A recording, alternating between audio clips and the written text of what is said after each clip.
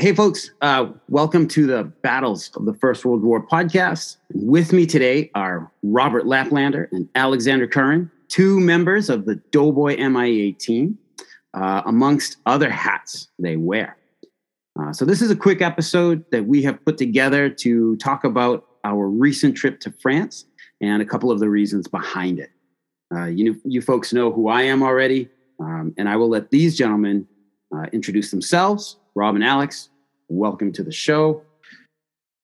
And Rob, if you would go ahead and just start us off, you've been on the show a couple of times already at this point, but can you go ahead and introduce yourself again? Robert Laplander, most people know me as that Lost Battalion guy. Wrote the books on the Lost Battalion. We lead tours, Mike and I together, of the Meuse Argonne with a special emphasis on what happened in the 77th Division. I'm also the managing director of Doughboy MIA, which we'll talk about in just a moment. All right. Alex? Awesome. Hi, everyone. My name's Alexander Curran. I've always had a huge interest in history, especially military history, that came along from my grandfather, who was in the Second World War over in the Pacific.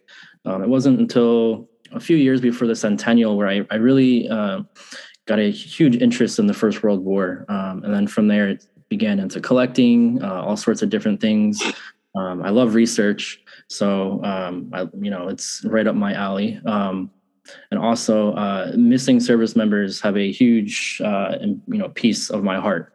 So everything kind of fell together. I'm the newest member of Doughboy MIA, and I'm happy to be here. Looking forward to all the great things that are currently happening and will be happening, the upcoming year and beyond. Cool. Awesome. So there's a lot of talk about Doughboy MIA. Folks who follow the podcast, you may have seen some posts on Facebook just related to it. So this was the trip's main objective, was a little bit of a recon for Doughboy MIA. So Rob, if you would, can you tell us a little bit about Doughboy MIA and what we're trying to accomplish here?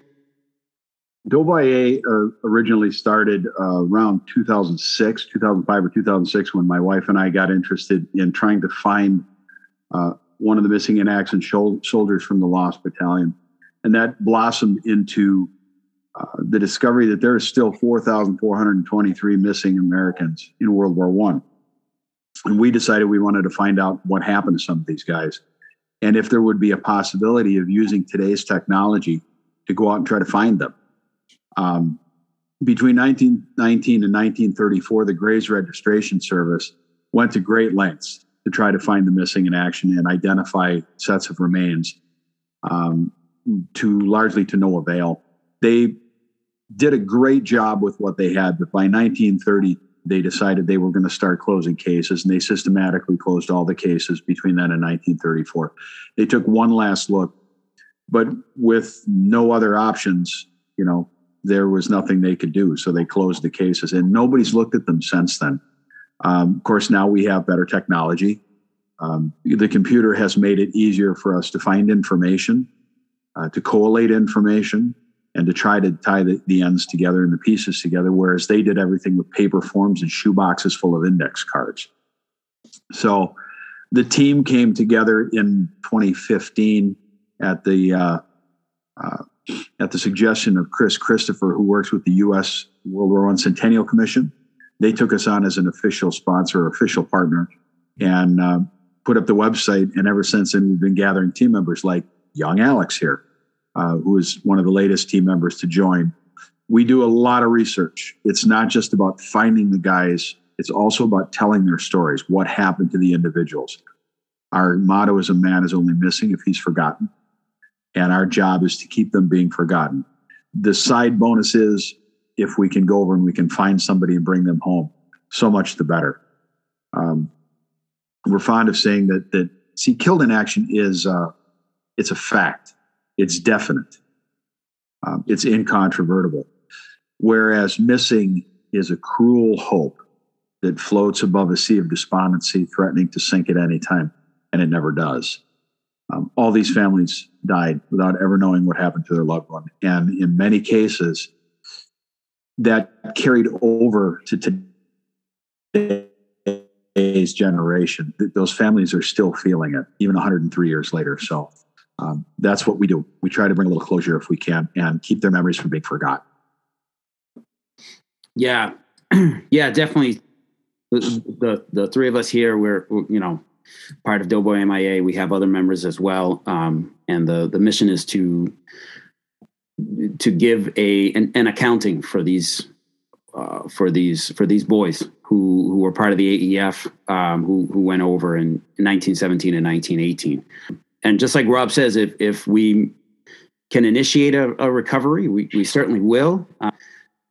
But our big mission is to account for them, just to tell their story, so that they can continue remaining present in our memory. I mean, they're still relevant individuals, just because they've been gone this long.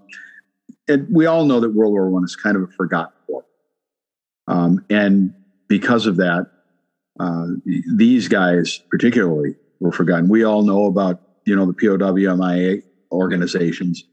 Primarily because of the work that they did with Vietnam. Most don't realize that there are over 85,000 still missing in action from America's wars from World War I on up. And we're the only organization that actually looks for the U.S. missing in action from World War I. So there's many World War II groups and a few Korean War groups, a lot of Vietnam groups. We're the only ones that do World War I. Alex, you have a personal connection to this mission, to this endeavor here. Can you tell us a little bit about the case you have worked on for Doughboy MIA? Of course. There's one case that stands out to me. It's very special for me, and that's the case of Sergeant John Curran. Sergeant Curran is my great-granduncle. His case is a little different from others for the fact that he was actually captured, wounded by the Germans, and buried by the Germans. And after the war, the Graves Registration Service could not locate this grave. So based off of research and facts that we currently have, it's possible that he may still be in this same exact spot where the Germans placed him. So during our trip, we got to have a good meeting with the town council regarding Sergeant Curran. We were able to present the case to them, inform them, of what we intend to do, if possible. And it was it's a great experience to be able to work on a case of a family member. It's very touching, especially to learn so much, about someone in my family and. The experiences that they had. We'll never be able to, truly understand what they experienced, but to be able to work and try to get to that point. I want to know as much as I can. I think, the personal stories are amazing for me, but to solely work on a case regarding a family member it's fantastic for me. So it's very touching. And what are some of the details of Sergeant Curran? Okay, yeah. So Sergeant Curran was in the 316th Infantry Regiment. Early in November, the 316th Infantry were engaged in heavy fighting just north of Mobile Farm. I want to say it's a little bit east of Civry-sur-Meuse. There's a huge hill. It's Hill 378. That was the main objective for November 4th, 1918. The Germans fortified this hill. If the Germans were, stayed put on this hill, they could look across the entire Meuse Valley and direct precise artillery on the AEF. So it was very important to capture this hill. The 316th took about 825 casualties in 3 days trying to gain this hill.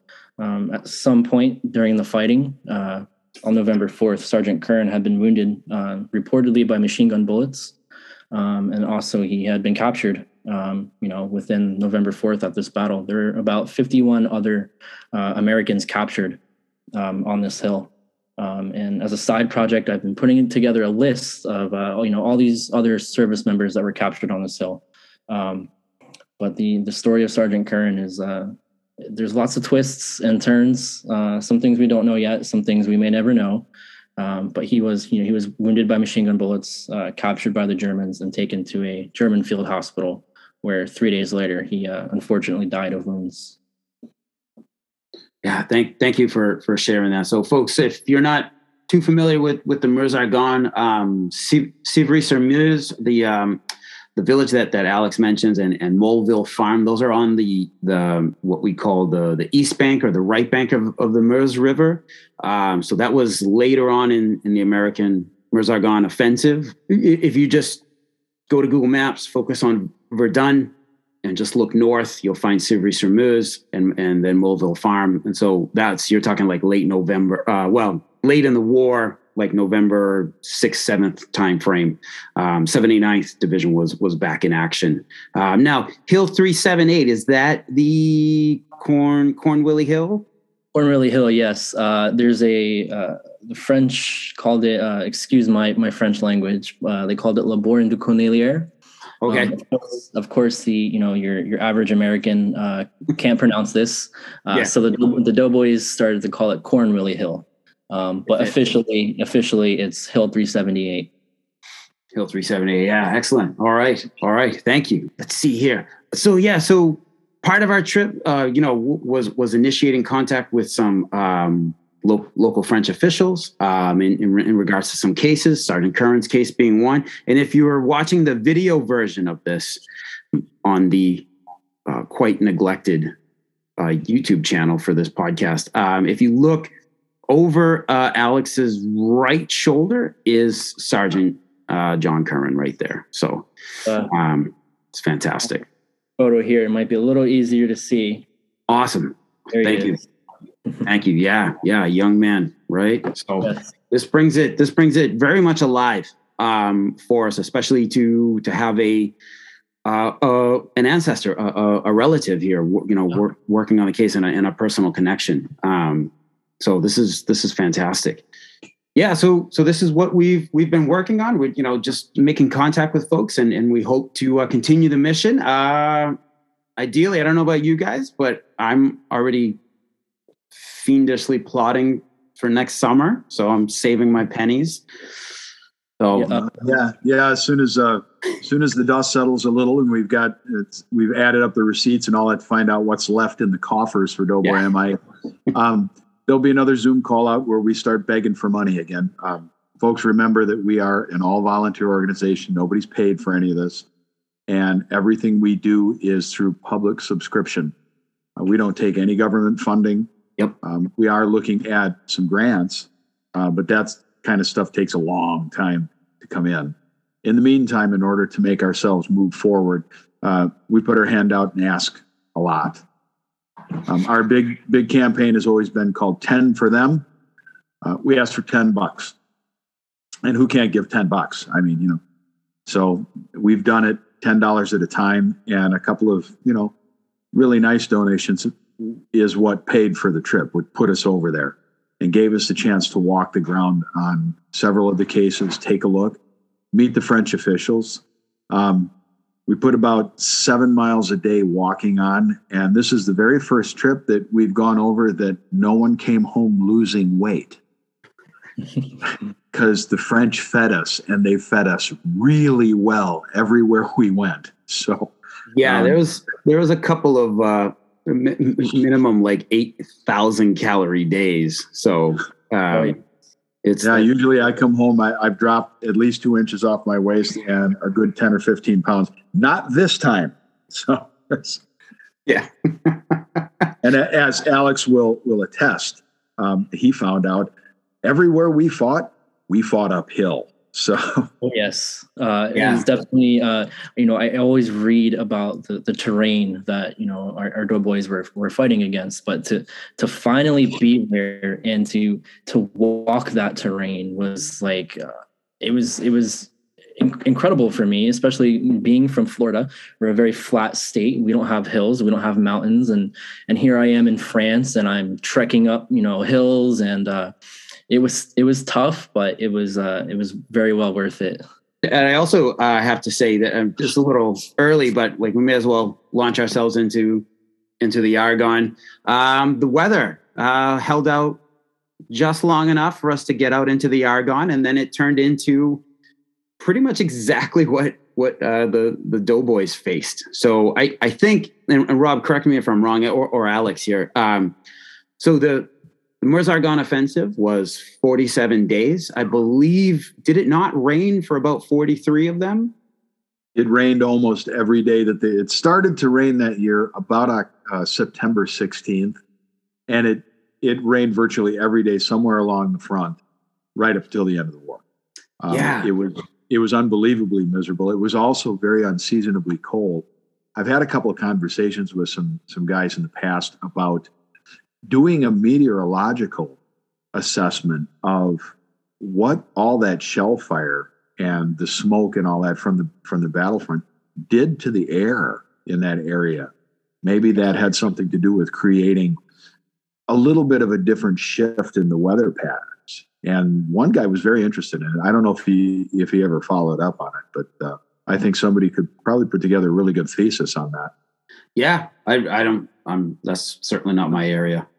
So we got out there, and man, so Friday, the day after Thanksgiving here in the United States, we took a very special walk through the woods, and it was exactly as what I always imagined how the Doughboys would have faced it. It was gray.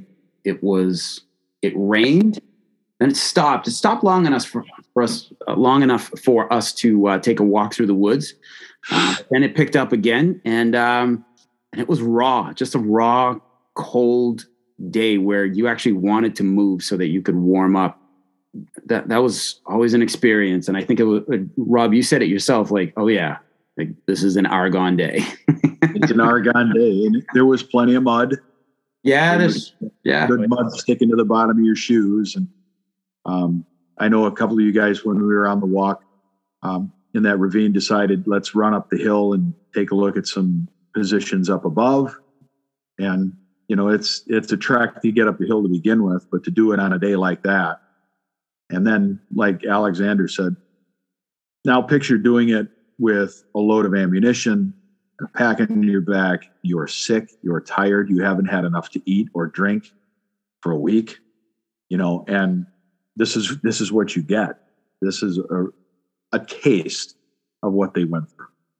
So the hill Rob is talking about is Hill 205, which is, if you've listened to the Lost Battalion episodes on the podcast, Hill 205 is very prevalent in those episodes. So it's at the junction of the Argonne Ravine, the Ravin d'Argonne, with the Charlevoix Ravine, and that's one of the hills that the Germans held and just raised all sorts of hell for the 308th Infantry Regiment and the 77th Division.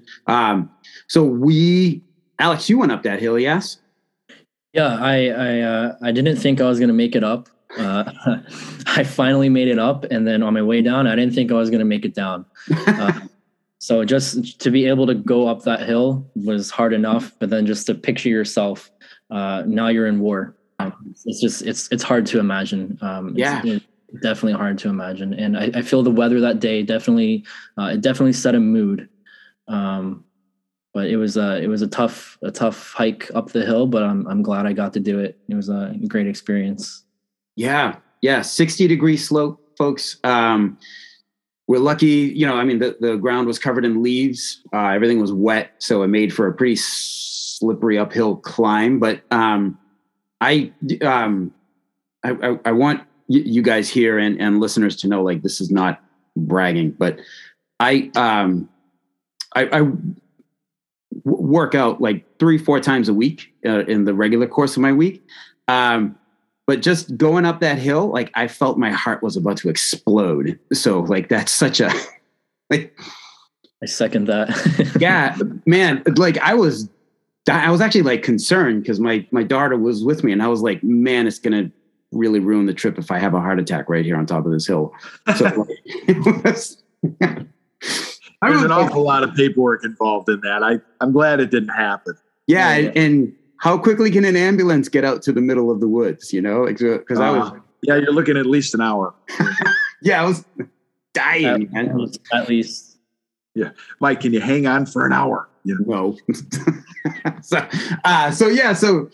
that's the kind of experience it was. And I mean, just as Alex said, like we were doing it in peacetime, no pack, no rifle in your hands, not getting shot at. And it was still really, really difficult. Just to backtrack a bit. So that Friday, really special day. And folks, I'm just going to go ahead and throw in the pitch here that, Lost Battalion tours can provide this very experience, right? Like, is that shameless enough, Rob? Yeah, you too can suffer something of what the Doughboys did, and we can ensure that for you. We can make it as bad as you like, folks. But the day began where we met up with some French and Dutch friends in the center of Bénarville, which you guys have heard on the podcast. Bénarville was eventually captured by the American 368th Infantry, along with some French units. Now Bénarville is just to the west of the western edge of the Argonne Forest. So. And it is just southwest of Charlevoix Ravine.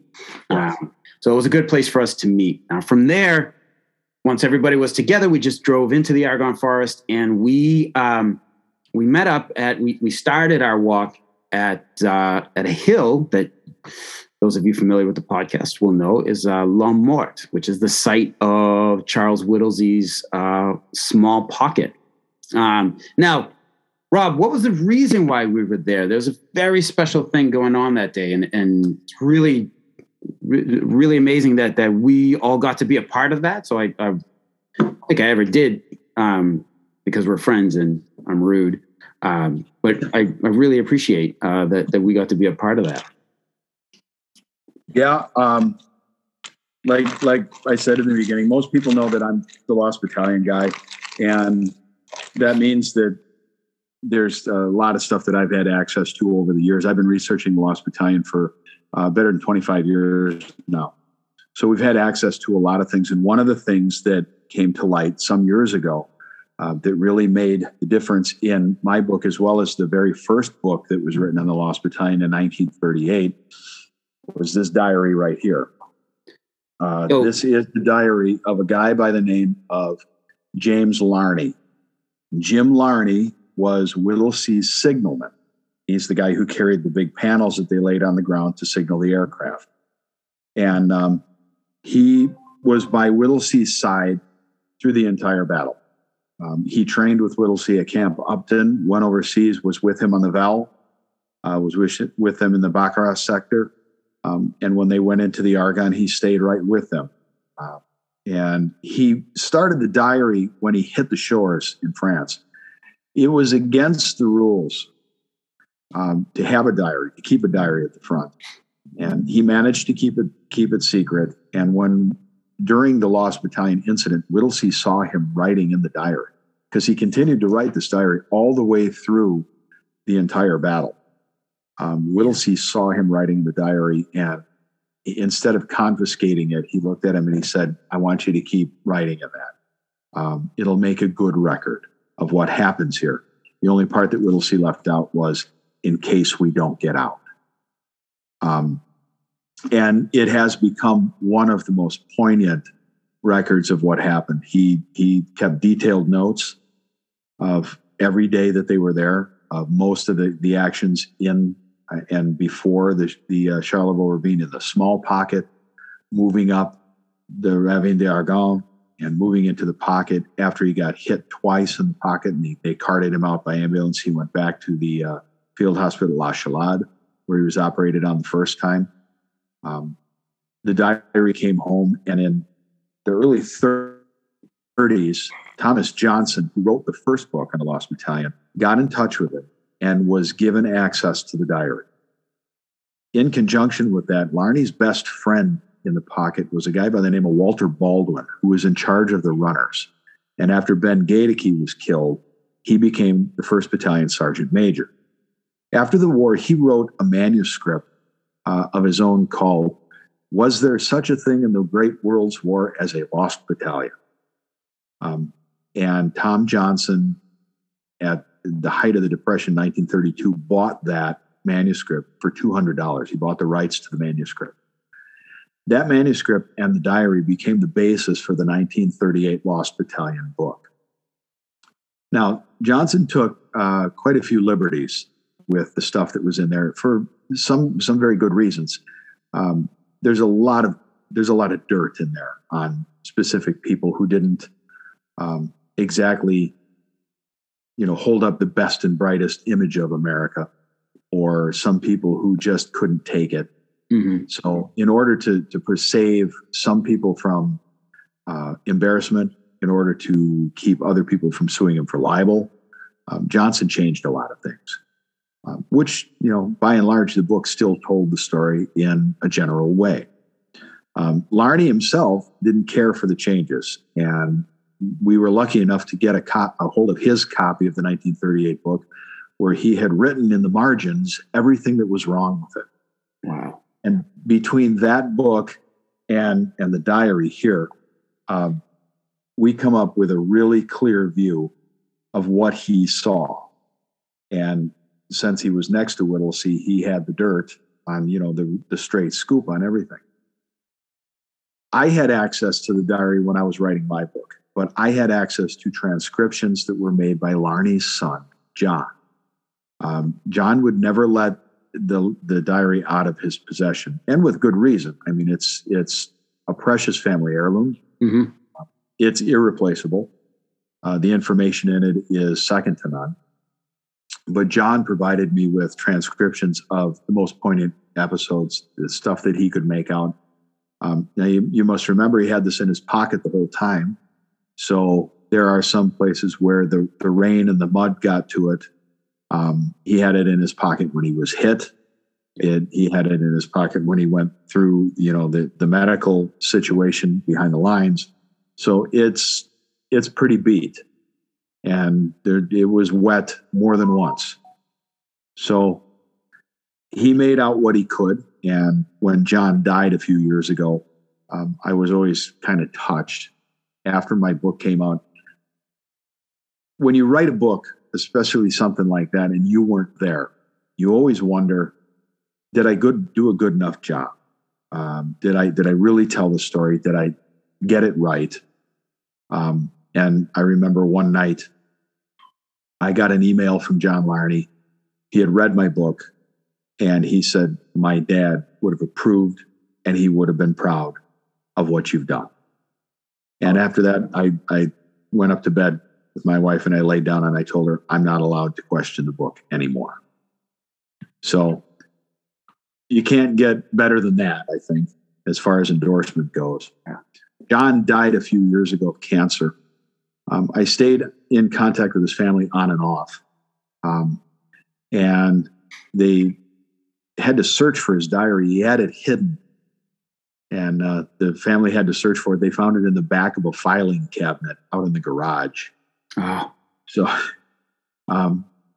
his widow has it, and she's taken really good care of it. I got in contact with his granddaughter through the Facebook page that we have, Finding the Lost Battalion Facebook page. Mm-hmm.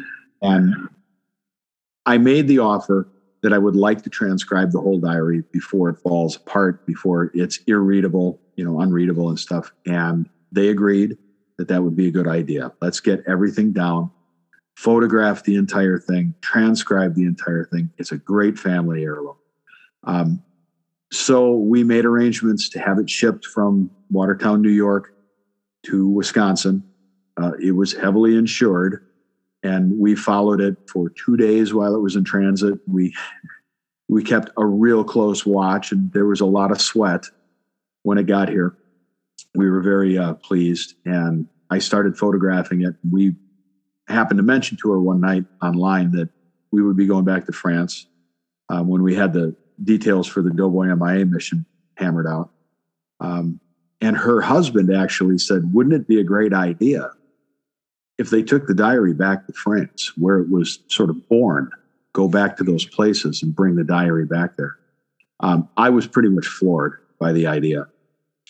So we worked out the details, and with the blessing of the family, that's exactly what we did. We brought the diary back to the Vel, to the Argonne. We shipped it over in its own special case. It's waterproof and pretty sturdy. Nothing was going to happen to the diary. And it made it there and back again for the second time, 103 years after it went the first time.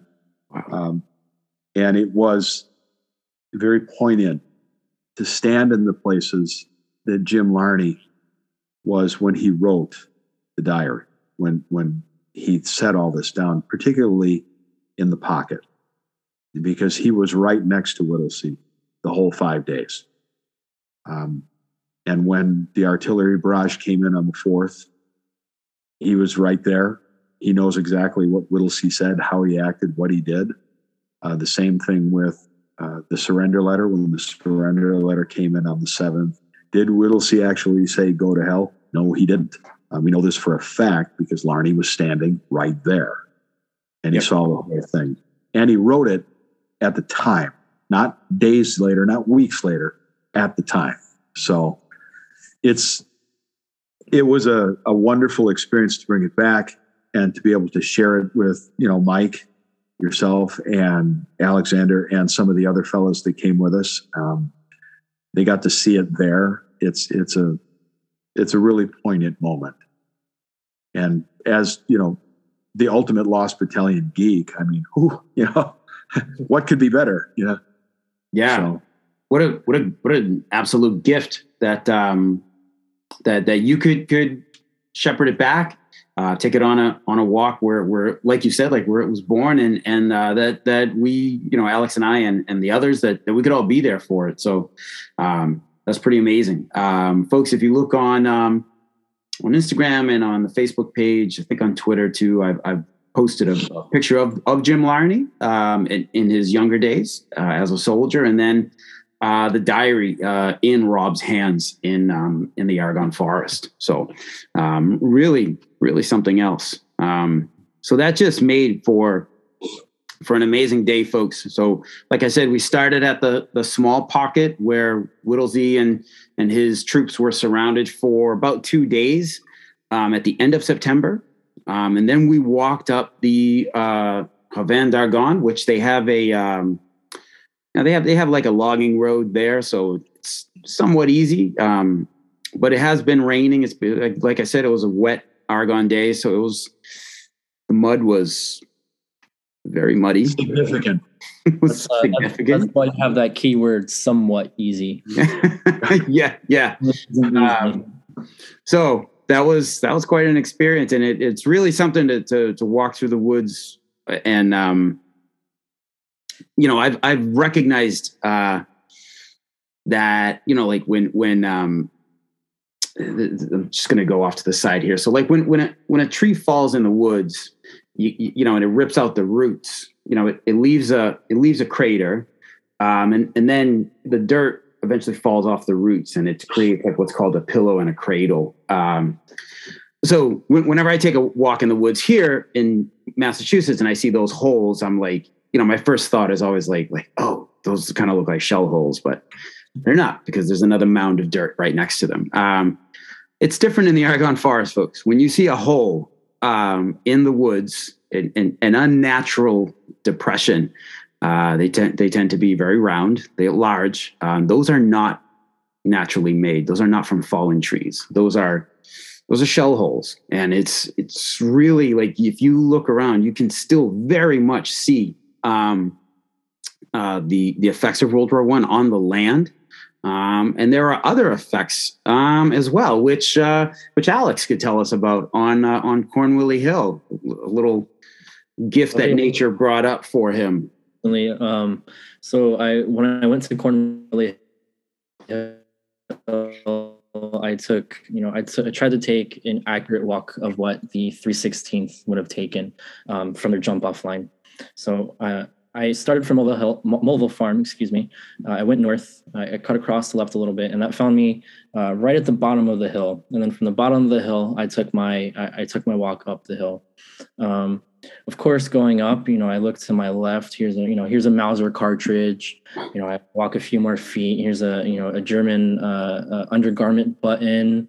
I go up the hill some more. I'm taking a break, trying to catch my breath, and I look to my right. There's a cap for a German stick grenade. So it's 103 years later, and it's still relevant to this area. You can't deny it was not here, because here we are 103 years later and stuff is still on the surface. I finally made it to the top, and of course I look over and there's a dud just sitting right on the top of the hill. So that was a little scary. It was my first dud that I saw, but there's the earth is just giving back so much.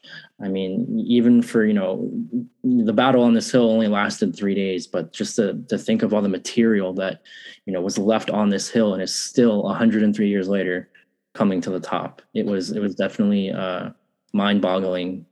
It's certainly pretty sobering. I mean, to encounter an artillery shell. But it's also, like, wow, like the amount of material, when we talk about, thousands of shells probably pounded into this hill, like that's one of them, like that's still around. So very much, yeah, French farmers in that area, French residents in that area, like they do live with that ever-present reminder. I know that they have their ways of dealing with it. They have the démineur teams that will come and take that stuff away. But man, what an extra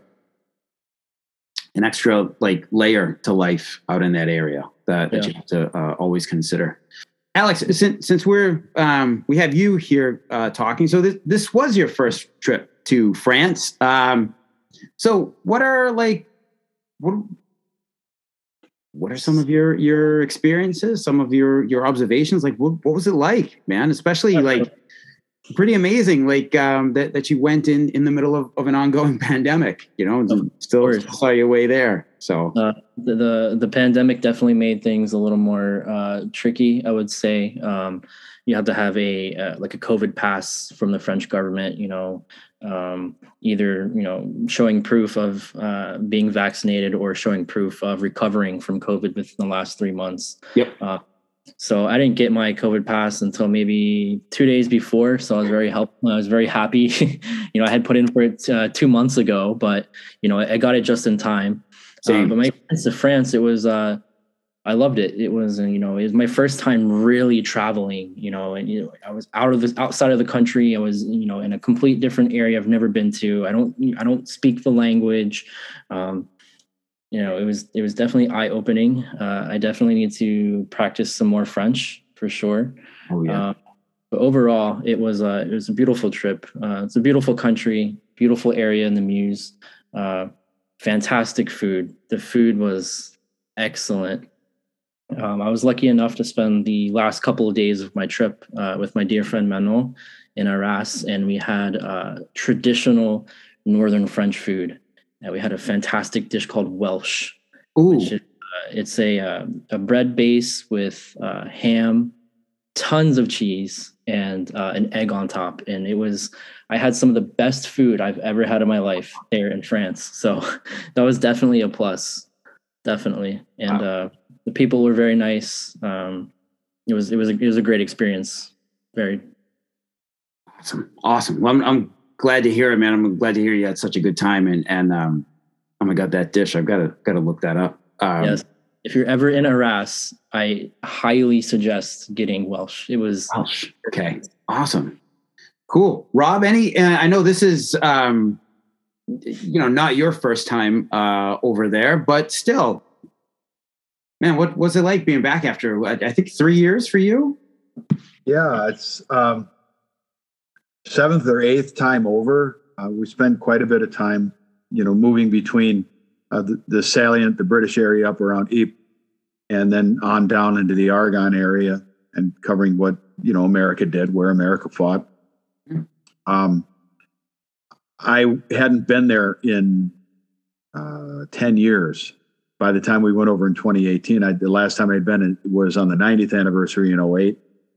And then I went over in 2018 for 3 weeks, leading tours with the Center for Military History for the U.S. Army, and then a couple of private tours couple of weeks of private tours. It was an eye-opening experience to see how much it changed. Now we go back 3 years later, and even more had changed. I was very shocked at how much things had grown up, how many changes there had been. They have KFC in France now, which really? Okay. We used to joke that the French gave us fantastic wine and cheese and art and music, and we gave them McDonald's, and now we've given them, KFC and Starbucks. Starbucks was in Paris. That's okay. And then moving into the Argonne, things never change in the Argonne itself. And I think, Mike, you can attest to this. Nothing ever changes. They're pretty much the same. I think that's a good thing because the flavor of the area stays the same.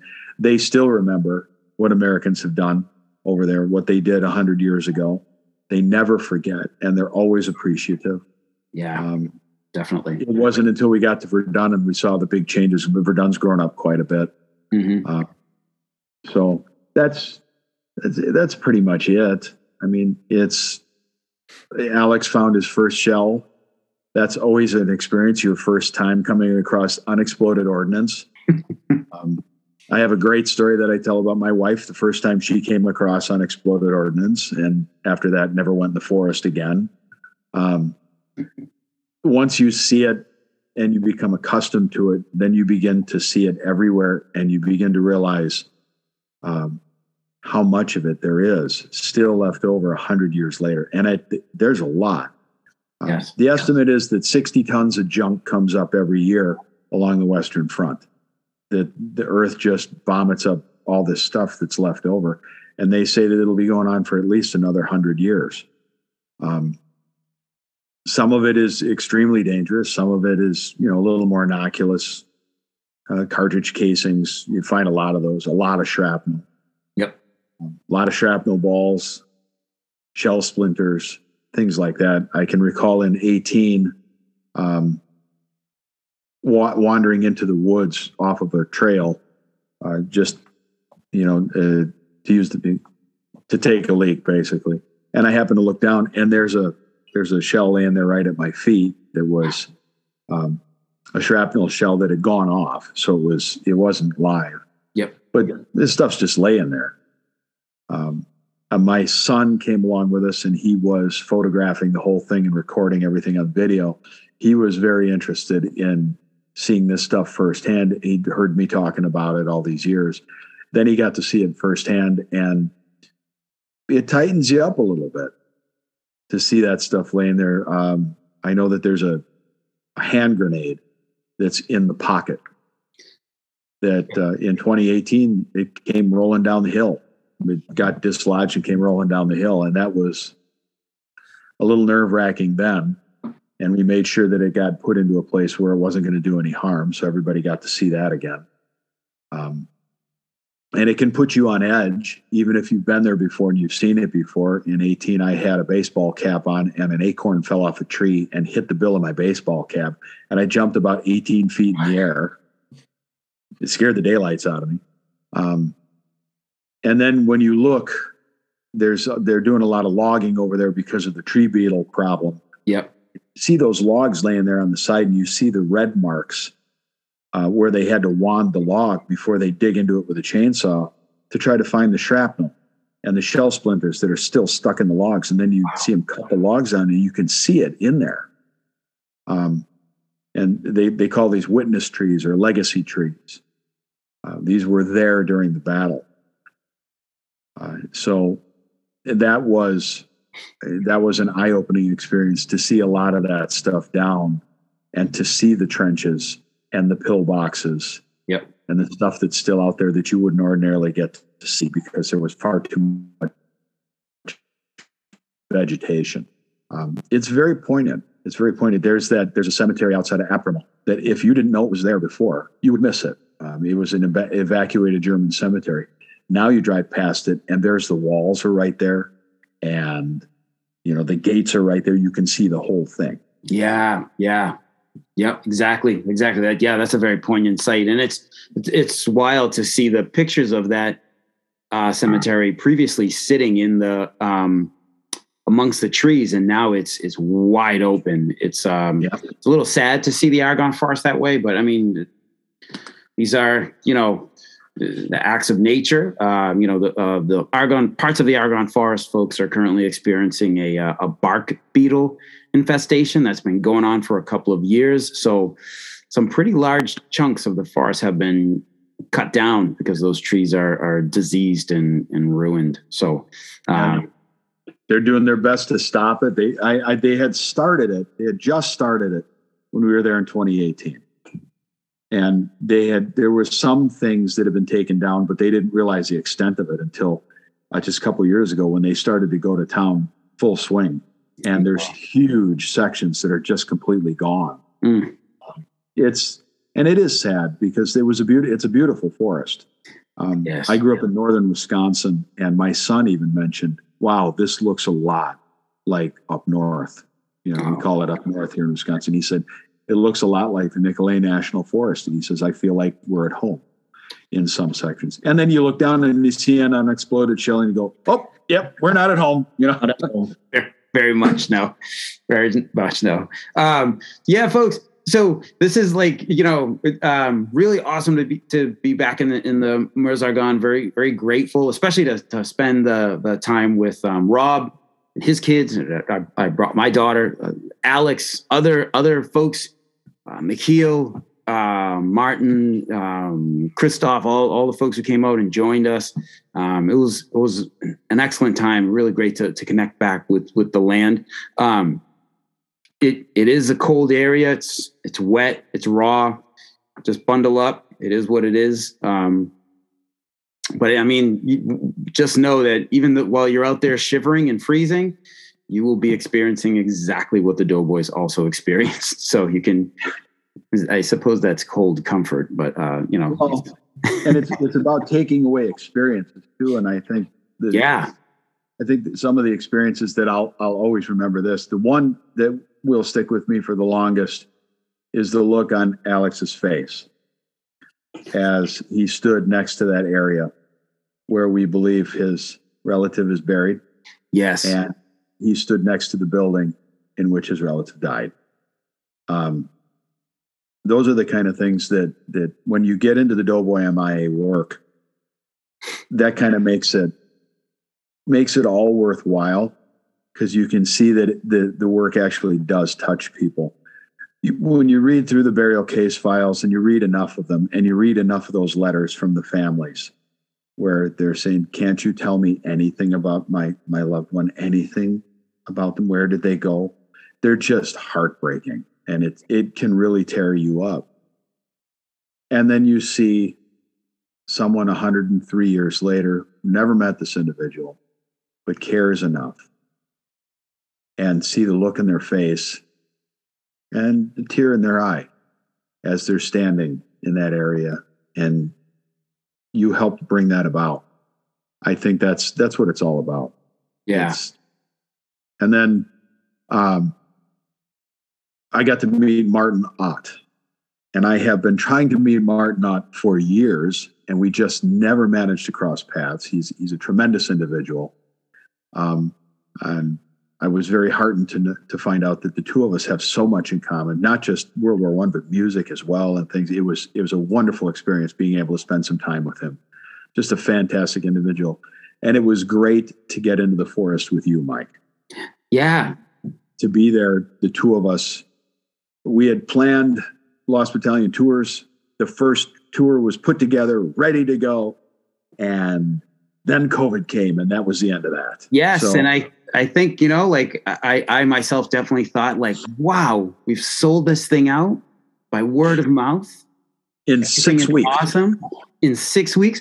What could possibly go wrong? And we very quickly found out. So, but yeah, hey, 2022 is going to be the year, folks. We're getting back out there. So I everything willing, the situation, pandemic starts to clear out. We definitely want to get you folks out there. So that's our plan. That is our goal. We're going to will it. Travel isn't easy. Yeah, I mean, travel is not necessarily easy. Travel is never easy overseas, but there's just a couple extra steps now. That's all. Alexander mentioned the sanitary pass you have to have for the French. Mine arrived the day before we left. So I was getting a little bit nervous there. And then you get over there and you find out that, yeah, they're actually asking for this thing. And they asked for it quite a bit. And then you find out that you have to have a PCR test to leave, to get back in the U.S. You have to make arrangements for that. I think the biggest takeaway about going over to France and back this time is that we had to roll with the punches. There was different things that had to happen. And some of it we couldn't plan ahead for. We had to wait till we got there to figure it out. And that is not always necessarily a comforting feeling. You want to have everything all tied together in a nice, neat bow, but you can't. Nope. I think that we're seeing the end of that, though. I think we've had enough time now where everybody world over is beginning to tie the ends together. Okay, this is how it has to be. This is what we're going to do. So, yeah, hopefully. Now, I won't take up too much more of you gentlemen's time, but I kind of want to end this on a bit of a lighter note. I think Rob's going to very quickly figure out where this question's going. And Alex, you might be in the chip on in this too. Now, I have heard that the AEF, they sent over, I think about 22 divisions fought in the Meuse-Argonne. I have heard, rumor tells me, ABMC tells me that the 5th division was in the Meuse-Argonne. You sure? No comment. Are you sure? Are we able to confirm that was the 5th actually there? I mean, how do we know? What proof do we have? Who knows? I mean, outside of the fact that, there's only 37 monuments, every 100 feet you run into one. Other than that, I'm not sure the 5th was there at all. Yeah. So, folks, this has been a bit of an inside joke here for a while, and I've come late to this joke, and it's nothing against the 5th Division. Yes, the 5th Division AEF was in the Meuse-Argonne, and they fought very well. And in the last days of the war, they did participate. They put in their full measure. However, unlike other divisions, they left these white obelisks with a red diamond, the divisional symbol, on them pretty much everywhere they stopped. So you can't, you look. Can't swing a dead cat in France without hitting one. When we stayed in Dun-sur-Meuse, and it's about 10 right there. In town, and then within 5 kilometers, there were 3 more along the roadway. It's true. It's true. I didn't find out until, as a matter of fact, this year that I actually had a relative in World War I who was in the 5th Division. So just makes it just the best. It does. The irony is just crushing. So we had to stop and take a picture of one of the 5th Division memorials so I can prove once and for all, yes, the 5th actually was in France. Yes, they very much were. There's no missing it, folks. So that's awesome. So, gentlemen, thank you. Thank you so much for taking the time out of a Sunday evening. God, man, thank you both for coming out to France, for meeting up, being part of this amazing mission. I mean, it's really something to be a part of this, to account for our doughboys, to be a part of the Lost Battalion Walk with Jim Larney's diary, but also just Rob. We've known each other for a while, so it was awesome to hang out with you, Alex. It's the first time we met, but it's fantastic. I feel like you're instantly like one of us. Like you were just, Thank you. Yeah. So, really great to meet. A lot. I mean, it's been great working with the both of you the last couple of years. So. Yeah. So thank you guys. Thank you so much. Thanks, Mark. Yeah. Thanks for having me on here. It's been quite a plot twist for me. I've always been listening to the podcast, so to finally be here, it's a little different for me, but it's awesome. Thank you very much. I appreciate it. Absolutely. All All right, gentlemen. Well, thank you so much, and we'll be in touch. And folks, as things develop with Doughboy MIA and with Lost Battalion tours, we will be putting it out there in the social media world. So, all right, gentlemen, have a good evening. You as well, sir. Thank you.